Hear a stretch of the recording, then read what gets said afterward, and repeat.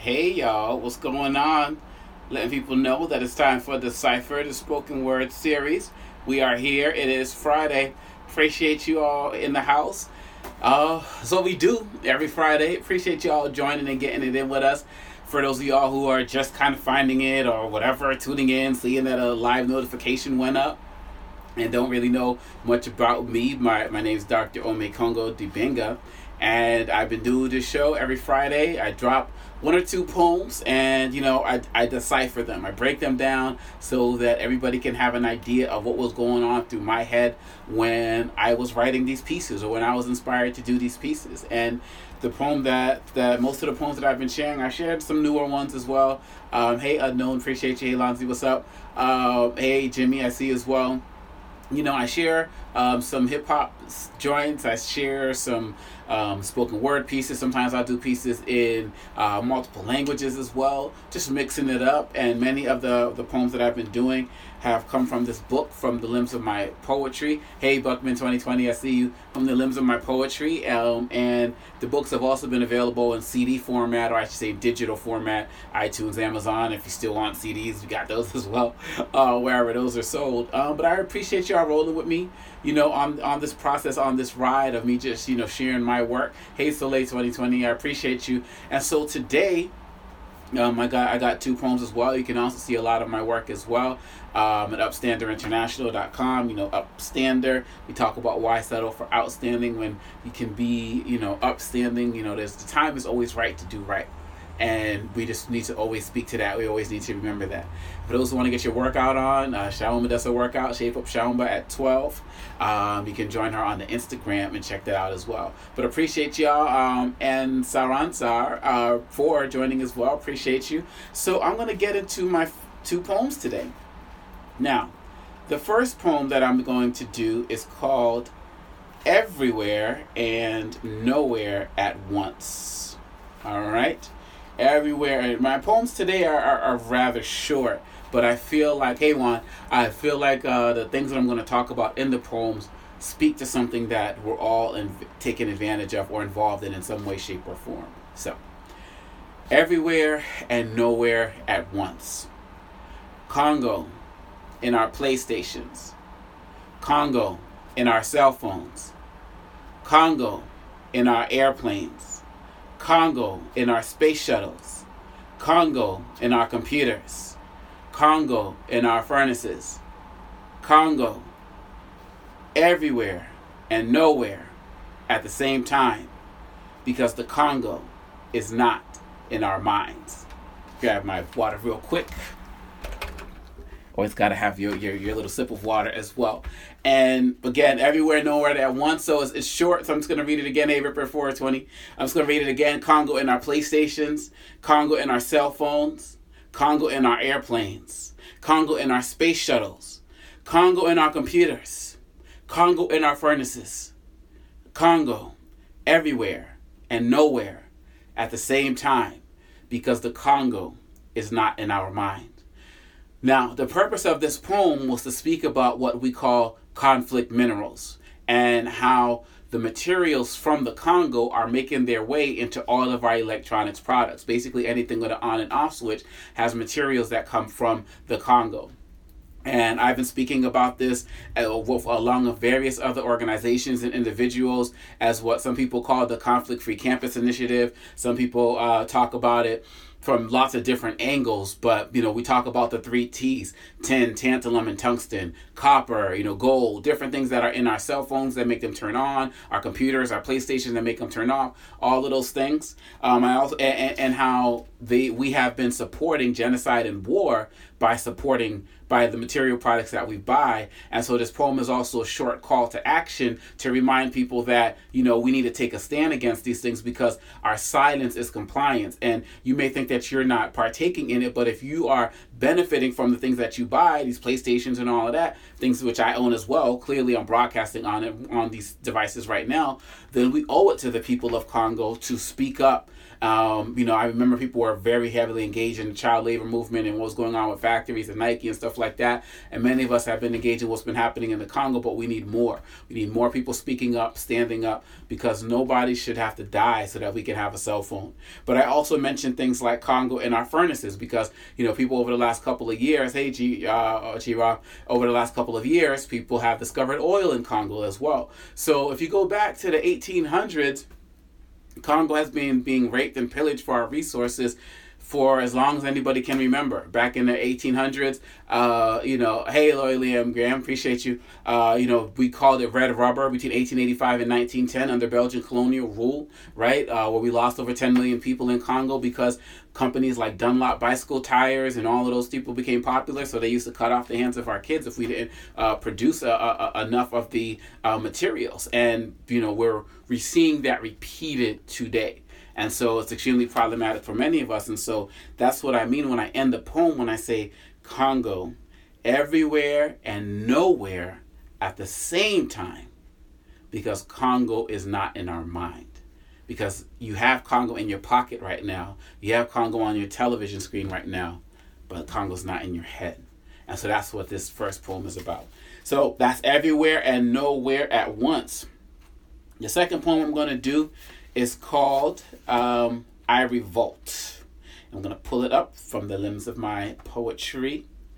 And I really appreciate all of the feedback that I've been getting from you all as well. It's extremely appreciative. And I'm going to read this poem. My name is Omekongo Luhaka Wadibinga Wangekakese Wachintunkasa. My great-grandfather, Chintunkasa, was one of millions of Congolese crippled under Belgian colonial rule. And so in 1895, he revolted and was assassinated. In 1934, my great-grandfather on my paternal grandmother's side, Chief Misakabu, he refused to be exiled from his village, Bakwadoba. He was later killed in a Luebo prison after suffering cruel and quite usual punishment.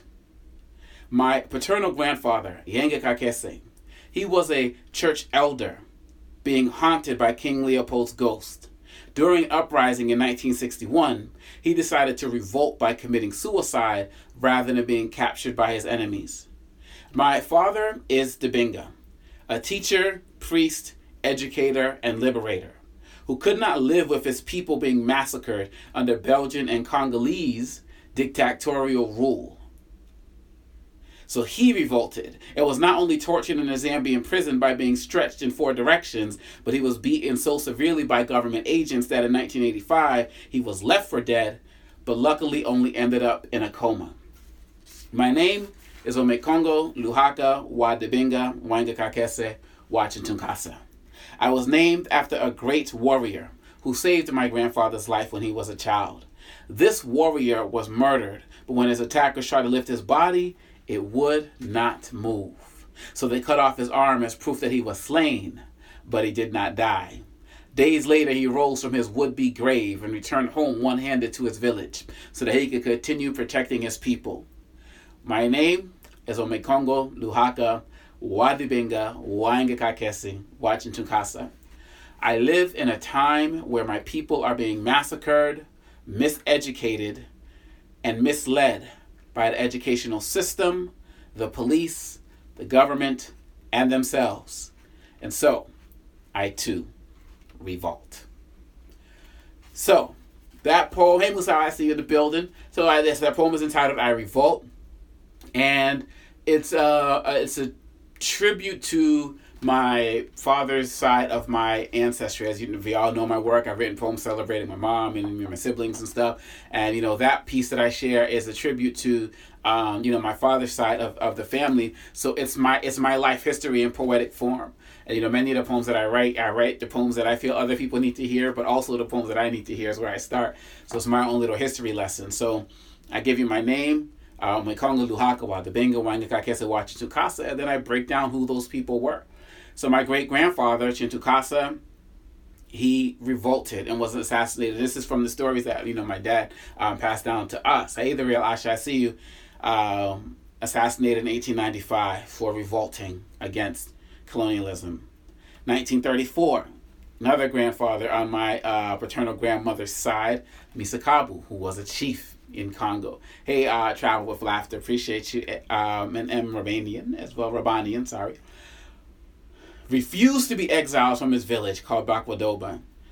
was killed in a prison after suffering cruel and I say quite usual punishment, because particularly under Belgian colonial rule, they were some of the most horrific torturers of African people of all of the colonizers.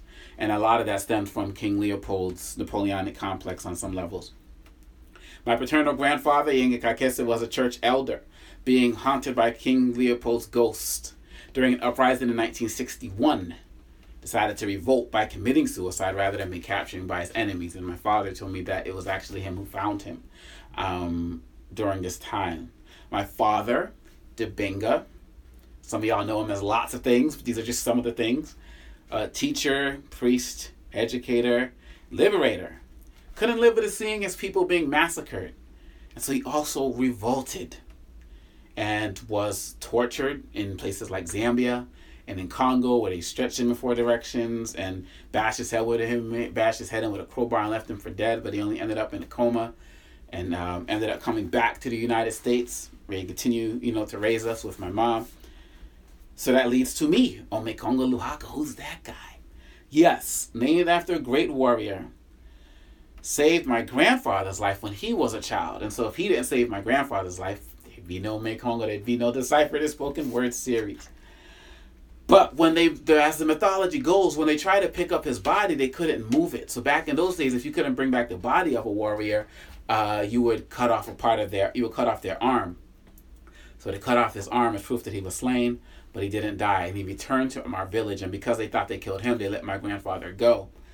And he returned home to his village one-handed so they can continue protecting his people. So as I wrap up, I say, hey, Kachoro, 62. My name is Omekongo Luhaka Wadebenga Wangakakese Wachintunkasa. I live in a time when my people are being massacred, miseducated, and misled by the educational system, the police, government, and themselves. And so I too revolt. It's in the bloodline. We got to speak up. And like I say, why set up for outstanding when you could be upstanding? My family and my siblings, we come from a long line of agitators, of people who spoke up and people who are just not going to be silent. And to date, my parents' children, we all do it in our own special way. Some do it through the art, some do it through the classroom, some do it through, being ourselves and not taking no crap. I mean, just lots of it. But it all started with them and it continues on through us. And so I wanted to speak a little bit about the Congo, parents both being from Congo as well. Wanted to, this particular poem, shout out my dad, with that one. If I revolt, and I think that all of us should get out there and continue to revolt, because we do our ancestors proud when we do that.